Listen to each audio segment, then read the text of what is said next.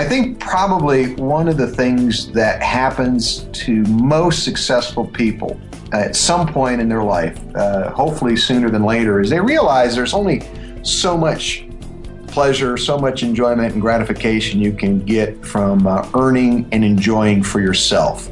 There's an old cliche that people who are wrapped up in themselves make a very small package. Welcome to Eternal Leadership, a show dedicated to equipping and inspiring leaders to accomplish what God has inspired in them. I'm Steve Ryder, and that was today's guest, Mark Sanborn. Now, Mark is an internationally known author and speaker. He's a member of the Speakers Hall of Fame. In 2007, he won the Cabot Award, which, for those of you that don't know, is the National Speakers Association's highest honor. And his clients have included ESPN, Harley-Davidson, IBM, John Deere, FedEx, and many others. My co-host, John Ramstead, recently sat down with Mark over Skype. Well, we're here with Mark Sanborn. Mark, I just want to thank you so much for making the time. I'm really excited to have you on this edition of Eternal Leadership. You have so much to share, and I'd love for you to just kick this off by just sharing a little bit about yourself and letting our audience know a little bit more about you. Well, thanks, John. It's great to be with you. I've been speaking and advising leaders for 29 years. I write books on business topics, but primarily on leadership and turning the ordinary into the extraordinary. Probably the book that I'm best well known for is The Fred Factor. And the book that I'm also known for is You Don't Need a Title to Be a Leader. But I've lived in Denver, Colorado for almost as many years as I've been speaking, writing, and advising. And it's terrific to have an opportunity to share ideas with you and your listeners. Well, I love the title of The Fred Factor. Our tagline for the podcast, Mark, is how to develop extraordinary lives, businesses, and faith. And that's exactly what The Fred Factor is all about, isn't it? It is indeed. And, I've noticed that truth is transferable. I think sometimes we create false dichotomies where we live by one set of rules at work and we have a different set of principles at home and yet a different set of principles in the community.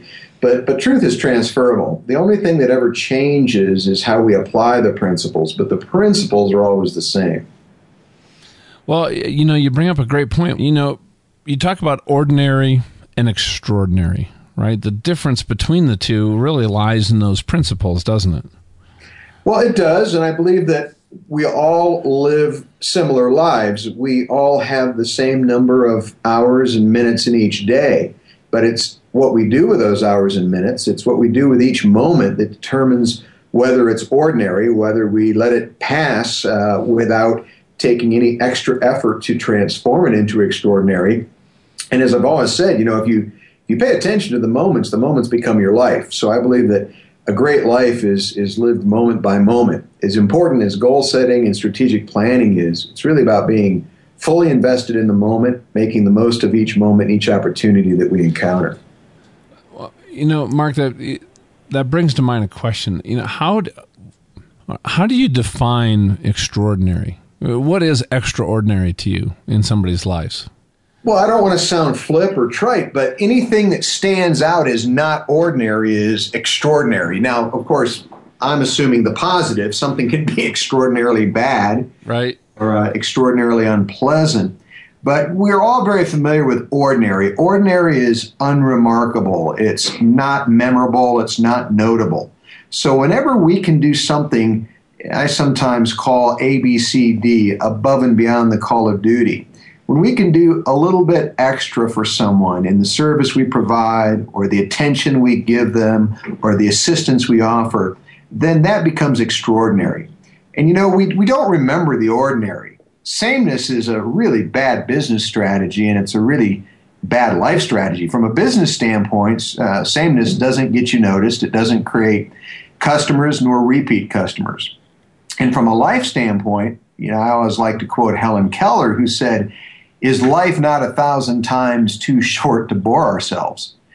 We can be ordinary. I don't believe you can make anyone be extraordinary. And certainly we live in a world where many choose to be ordinary, and that's their decision, and there's nothing wrong with it. But for me, not trying to be extraordinary when we can is a huge opportunity cost.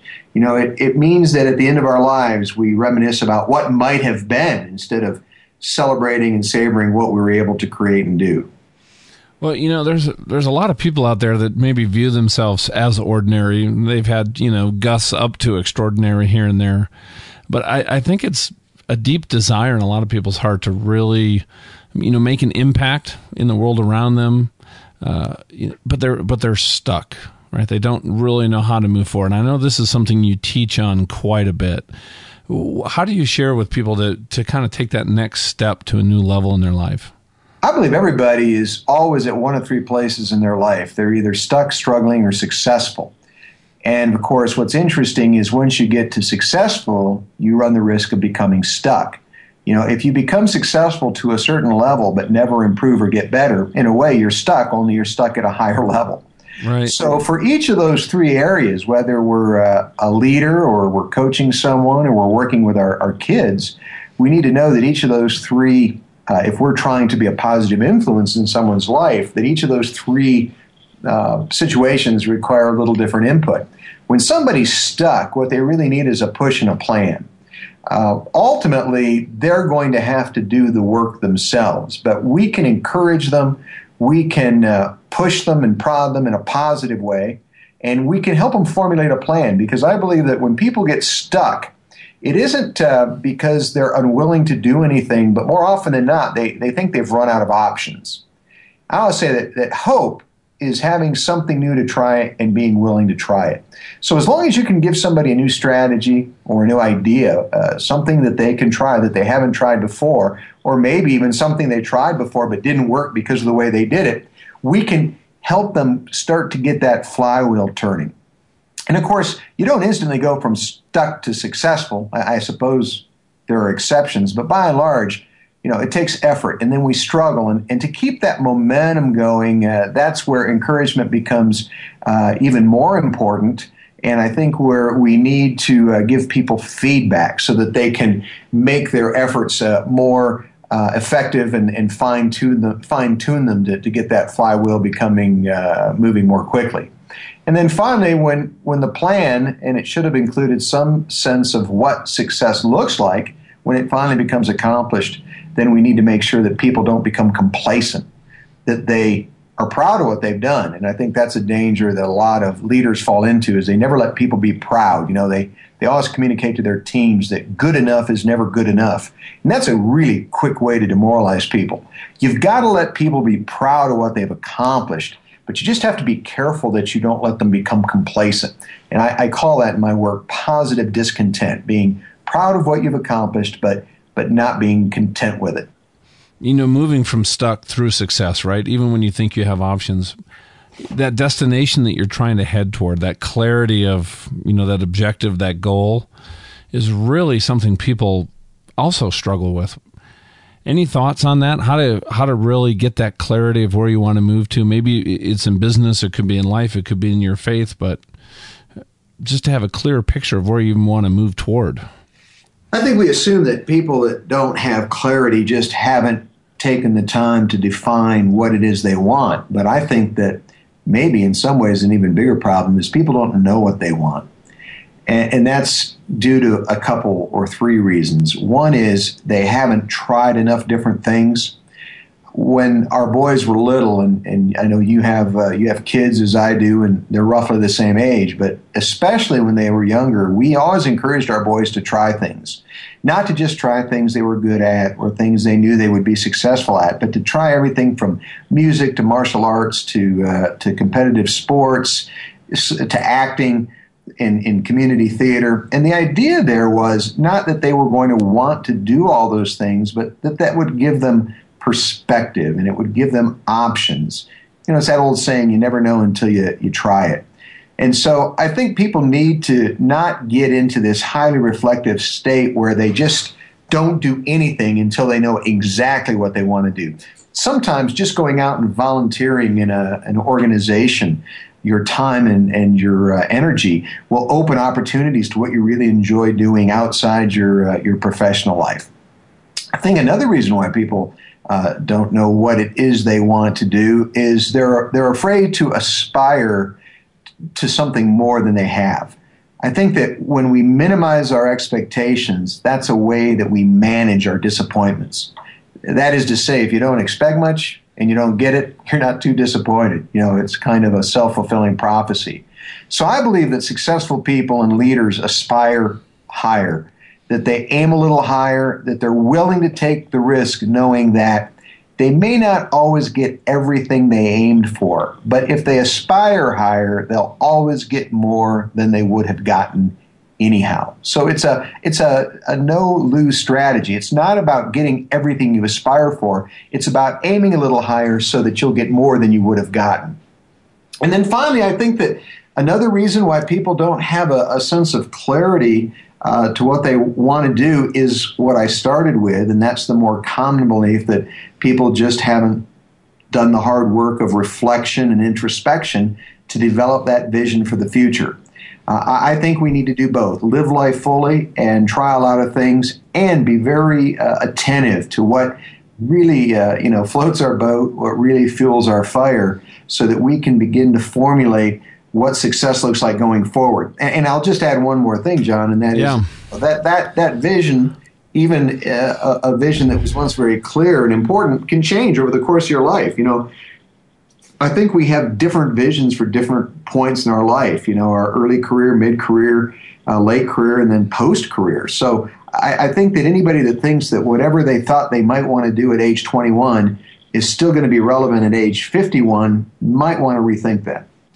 Well, yeah, every part of our life is a different season. And I know we've had the discussion about, during my accident, there was a point where it was pretty clear to me I didn't think I was going to make it. And I was thinking about what my life had meant up to that point, right? And it had totally changed the vision and the direction that I was going in my life. And it really boiled down to, Mark, was I wanted to live a life of significance. And I didn't even know what that meant at the time.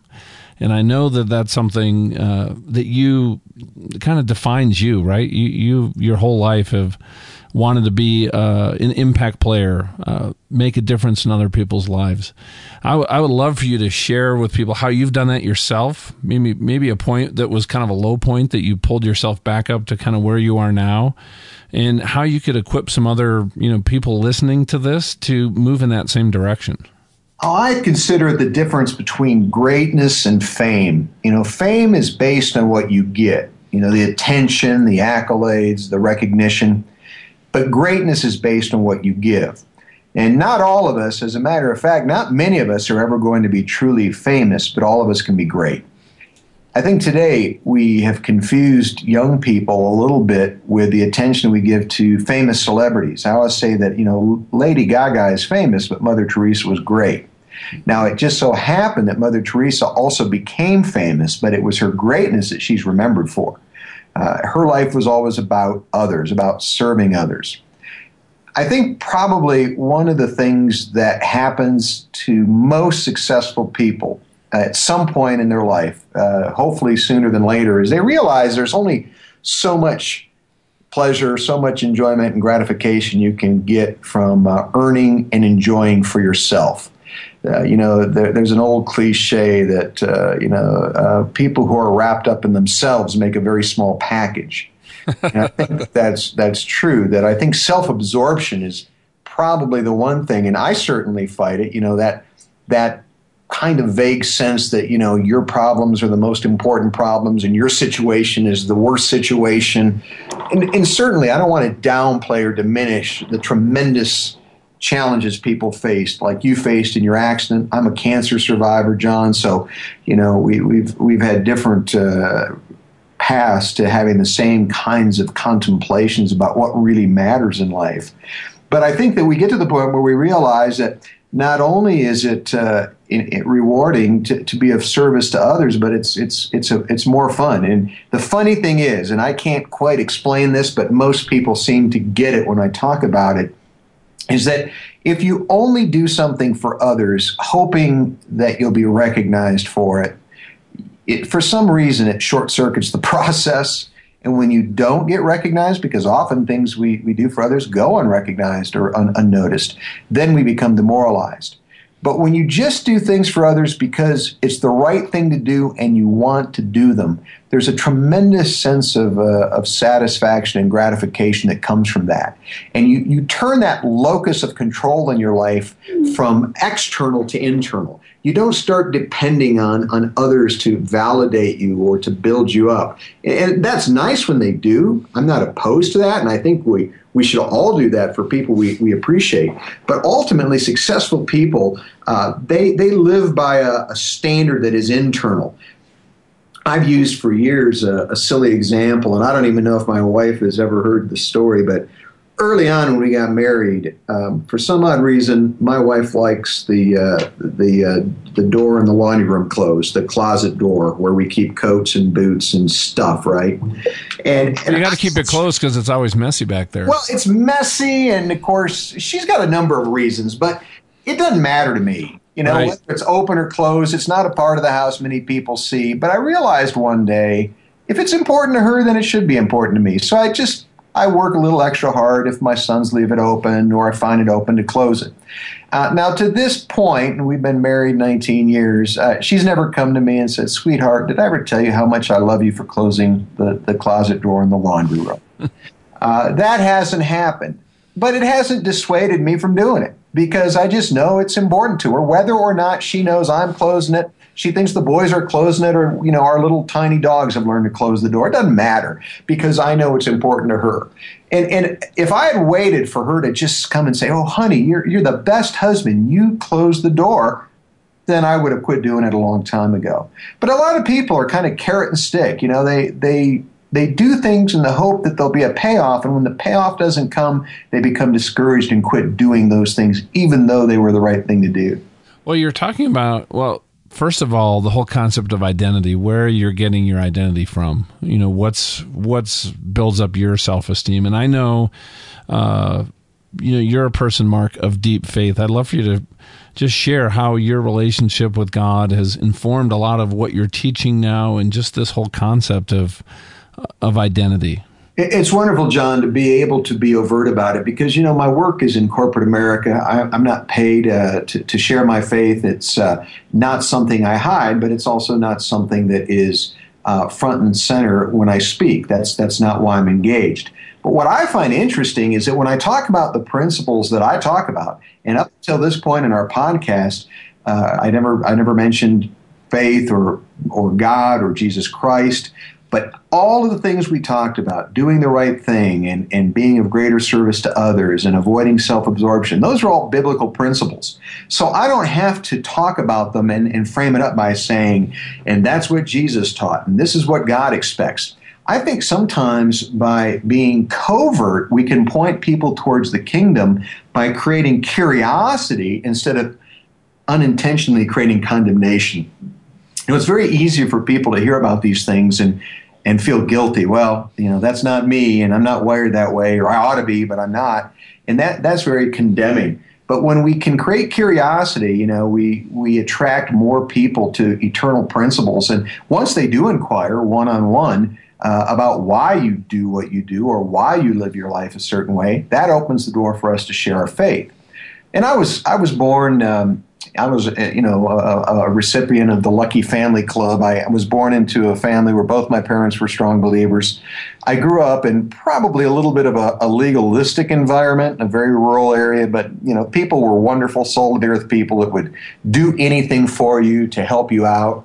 And I was in an environment where I knew at a very early age the tenets of the faith. I mean, I knew my Bible, and I knew as a lay person my theology.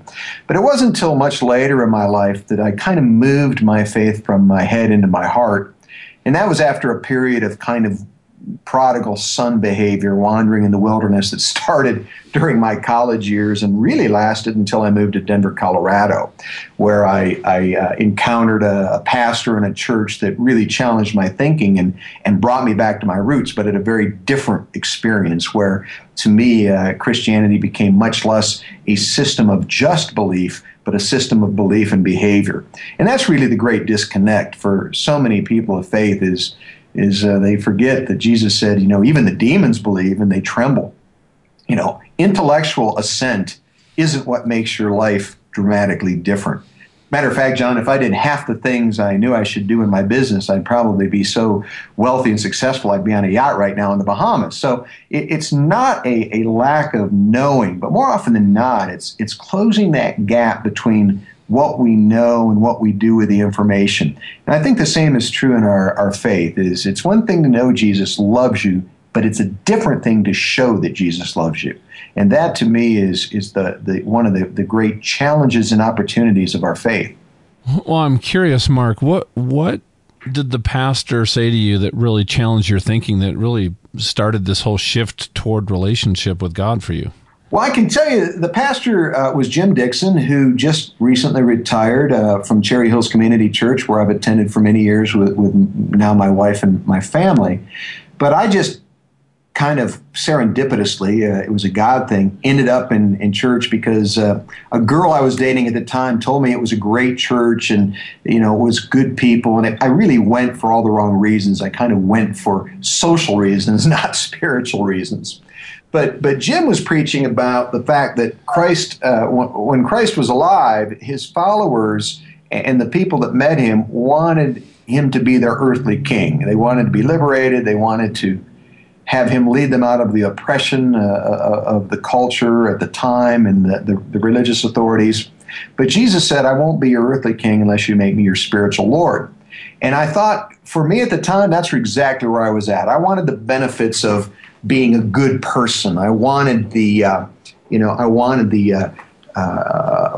benefits of being a churchgoer and a moral person and a person that could talk a good God talk. But I realized that I had reached a point where I denied Jesus the very thing that he was asking me to do, and that is to make him Lord of my life, not just my spiritual guru or my self-improvement coach. And I did a very low-key thing. I didn't, go to the front of the church or raise my hand. I just, in my heart, made a decision that, and that's what repentance is. Repentance literally means a turning away from or a turning to. I turned back to God and said, I've tried it on my own and I haven't done well. I had a lot of fun, but it wasn't the kind of fun that, in the scheme of life, you'd necessarily be proud to recollect your grandkids. And that's the turning point where I started to try to follow Jesus, not just in my beliefs, but my behaviors. It's interesting. They call Jesus, our Lord and Savior, Jesus Christ, right? I had the Savior thing down, but the Lord thing I really struggled with. Well, me too. I was all for the fire insurance. I just wasn't all for the for the behavior change. So, well, here's a question for you, Mark. When you were sitting there quietly, you made that decision. You moved into a different relationship. What did you notice in your life as you did that? Well, it opened my eyes to opportunities. It was certainly a chance to get involved in being a greater service to others, because the church then, as the church does now, had a lot of service opportunities where I could kind of get outside my own little world, and whether it was being involved in speaking in church or being involved in the singles ministry, or whether it was working a soup kitchen, that opportunity presented with, my desire, if you will, coupled with opportunity, was a turning point. But I also started to get past the legalism of, trying to look for loopholes and instead, trying to actually obey the spirit of the law rather than trying to figure out how I could maybe do something and get around the letter of the law. Well, I would also tell you, I read your book, The Fred Factor, before I knew you well, and it was very clear to me on the principles that you teach in there very clearly. Every single one of them comes from this relationship that you have with God. And I think you've been able to take what you're doing as a leadership expert and a speaker and what you've done in business and take this and make an impact in the world just by who you are and how you represent your faith out into the world by serving others. I'd love for you to share some of those principles, because they had an impact on me and I know on many millions of other people, I'm sure. Well, I appreciate that, John. I believe in that corny old poem. I'd rather see a sermon than hear one any day. I'd rather one would walk with me than merely point the way. So I certainly aspire to that, but not out of any arrogance, but just out of humility. And there have been a lot of moments in my life where I've fallen far, far short, and and been anything but an example of what a Christ follower should be. So any feedback about the moments where that's come through, I'm very grateful for. But I think that we need to go back to something Irenaeus said. He said, the glory of God is a man or woman fully alive. I think that when we live fully in the right way, that's the first step to being a lighthouse for other people. Too many of us only know Christians by what they don't like or dislike or disapprove of, or we know Christians that are dour and bitter, and that certainly isn't, I don't think, I know it isn't what God calls us to, and it's a really bad way to try to be salt and light in the world. To be off-putting is not a way to catch, be fishers of men. When you're in that mode, like you just talked about, and you're also being judgmental, there's no love that shines out. There's nothing that's attractive to the world that they're saying that they're drawn to when you're in that mode. Yeah, and if we can't be happy with our faith, then why would somebody who's already unhappy want to go from being unhappy without faith to being unhappy with faith? I think that's just a practicality. Then I think the second thing is just look for a little any opportunity to make a person's day a little bit better, whether that's something as simple as holding the door for somebody at the grocery store, or being pleasant when you order a meal, or being appreciative when somebody does something for you. I think it goes back to this really crazy, antiquated concept called thoughtfulness. I think that we're called to be like Jesus. I mean, the whole point of the faith is, are we more or less like Jesus? And I know it went kind of out of vogue a few years ago, although, you still see the bracelets, what would Jesus do? That's really simple but powerful theology, is to just start thinking about, what would Jesus do in this situation? Sometimes, we struggle with, wow, I wonder if that panhandler really is poor and homeless, or maybe he just makes a lot of money and goes home at the end of the day and, blows it on, cigarettes and booze. I'm not so sure that that's the question. I think the question is, what would Jesus do if he thought someone was in need? And so it challenges our thinking, and that's what thoughtfulness is, giving full thought or contemplation to opportunities. And finally, I think it's about learning and being in relationship with God, whether that's through prayer or my current pastor likes to use the word abiding. I think that's a great concept. When you abide someone, you're with someone, you're in relationship, you're with them, you talk to them, you think about them, you ask them questions. And by doing that, that's how we become more like Jesus, by learning more about who Jesus was and, importantly, who Jesus still is. Well, Mark, when you talk about being fully alive, right, it reminds me of John 10:10, right, being thoughtful, abiding in God. How do you authentically bring that mindset into work, into your daily interactions and the 50 hours a week that we spend away from our family? I think we basically stay very close to not just the what we're doing, but why we're doing it. Motives matter. You can do the right things for the wrong reasons, and you can do the wrong things for the right reasons. But the goal is to do the right things for the right reasons. And if we're called to be salt and light in the world, I guess that the easy question to ask in anything we do at work, whether it's how we treat our colleagues or how we treat our customers, is this, and that is what I'm doing life-giving. Does it enrich life or does it diminish life? Because faith always enriches life. It never diminishes life. So anything we do that diminishes another person or diminishes opportunities or diminishes value, those are things that we can be pretty confident are contrary to our faith. So I think looking for ways to be life-giving and life-enriching, I think, are the easiest ways to ask and remind ourselves how to live out our faith at work. That's just a great litmus test, isn't it? Just think about an interaction or something that bothered you and just ask yourself, was I life-giving in that situation? And I think if you're honest with yourself, the answer will be pretty apparent.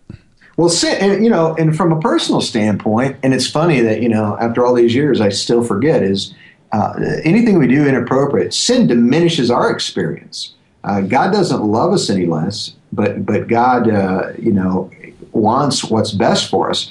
I think too often we look at God's commandments and God's instructions is oppressive, when in reality, they're opportunity. I said, if I was lucky enough to own a Ferrari, I would follow very closely the owner's manual. I wouldn't decide to mess with it and say, I know that those engineers that designed this amazing piece of automotive craftsmanship, I'm smarter than they are. I think I can mess with the timing and do better. And yet, to me, when we look at the created and the creator, we as the created often try to second guess the creator. And we go, that makes no sense to me, God, why you wouldn't want me to do that, so I'm going to do it anyhow. I love the definition from John Piper. My favorite definition is sin, and there are many, but John Piper says, sin is what we do when our hearts aren't satisfied with God. And if you think about it, anything we do that is wrong or inappropriate or sinful, ultimately, whether we did it consciously or unconsciously, we were choosing to vote for something other than God. We were choosing to say, this is more satisfying than you are, God. Well, Mark, how did you get to a point where, you were satisfied with God in all these different areas? I wish I could say that, 24/7 I always was, that I never had any doubts, that I never goofed up or reacted inappropriately. I think that it's a process of maturity that is unique to the individual. I don't know why God takes so long to bring some people around while other people seem to just naturally become saints at an early age. But I think that comparing ourselves against others is really not the right question. The question is, what does God want of us right now? Not what do we want to do for God? I think as Christian leaders, we get into this, okay, now that I've got means, here's what I want to do for God. The real question is, what does God want you to do? That's about being in tune with what He wants from you and what He wants of you, both what you do and who you become. Well, Mark, as we wrap up here, you've worked with so many leaders and companies. There's people driving down the road. They're hearing what you're sharing. What's one piece of advice you'd leave with them to take their like you talk about in the Fred Factor, right? To move their life from ordinary to extraordinary, to take that next step? I'm going to offer a paradoxical statement, and that is that we often accomplish more by doing less. I think that activity is the anesthesia of the modern person, and I think leaders are no less prone to this. We often think that by staying insanely busy, we're accomplishing something, but often all we're doing is staying insanely busy. So especially, as we approach the end of the year at the time that we're recording this is a good time to really get reflective about not how busy am I, but what's important and am I accomplishing it? Because it would be a real disappointment to get to the end of your career and realize you've been busy but not accomplished much. And sometimes by creating a little more space for reflection and for relationships and for growth, we can accomplish far more important things than we can by just staying busy. Well, I love that statement, Mark. I think one of the biggest learning points I've had over the last 3 years is, how do you make the important things important? And it sounds like a simple statement, but it takes daily focus and commitment to actually put that into place. And it does make you less busy and creates much more fulfillment than I ever had in any other point in my life. Well, I agree. Well, as we finish up here, Mark, we're going to definitely put a link to the Fred Factor and anything else you're doing here in our show notes. But what is the best way for people to get in touch with you and connect with you? The easiest way is to go to our primary website, which is marksanborn.com, marksanborn.com. Anyone that wants to read my blog, I blog once or twice a week, or wants to connect or follow me through social media or see the resources and services that we make available, they'll find all of it at marksanborn.com. Hey, will you touch on real quick too, Mark, the speaking that you do? I've heard you speak, and it is fantastic. Well, thank you. I am a keynote speaker primarily. I do about 50 or 60 engagements a year around the U.S. and some international. I talk to groups of C-level execs. I talk to groups of great diversity where there are employees from the front line all the way to the C-level, executive level, and everything in between. But basically, I talk about my work in leadership development, the Fred factor, and one of my favorite topics is this idea that you don't need a title to be a leader. Leadership is about skills, not about status, and that if you learn when to lead and how to lead, you can be a bigger and a greater difference maker in anything you do. To learn more about Mark Sanborn, go to eternalleadership.com/020. That's eternalleadership.com/020. There you'll see the show notes, and in them there are links to Mark's books, his website where he has his blog, topics he speaks about, videos about his messages. All of those links can be found in our show notes at eternalleadership.com/020. Or you can get to those show notes and those links by clicking the link embedded in this MP3 on your smartphone, tablet, or on your computer. Extra special thanks to those of you that have taken the time to send John or myself a note. We've loved hearing your stories, your victories, how we can pray for you, and even more importantly, your feedback. We love to hear what you'd like, any guest suggestions, topic suggestions, and we even like to hear when you think we've missed the mark. So please contact us through Facebook at facebook.com/eternalleadership. You can send us a message through there, or find John and myself on LinkedIn and connect with us there. Next time on Eternal Leadership, author and speaker Dennis Trittin. 6 months or so ago, I was in Appleton, Wisconsin at a high school giving a talk called How to Be an MVP Employee. And why is this so relevant? Well, so many young people don't have the kind of jobs available like you and I might have had when we were in our teen years. And if you don't have any experience in the workforce, you really are going in fairly green. And that's part of the issue in the millennial generation, is they're not having many of the same opportunities that we did of working in that real world. Dennis talks about how to prepare your kids for the real world and how you as a parent can equip their faith to stand when they leave the nest. For John Ramstead, I'm Steve Ryder, and thank you for listening to Eternal Leadership.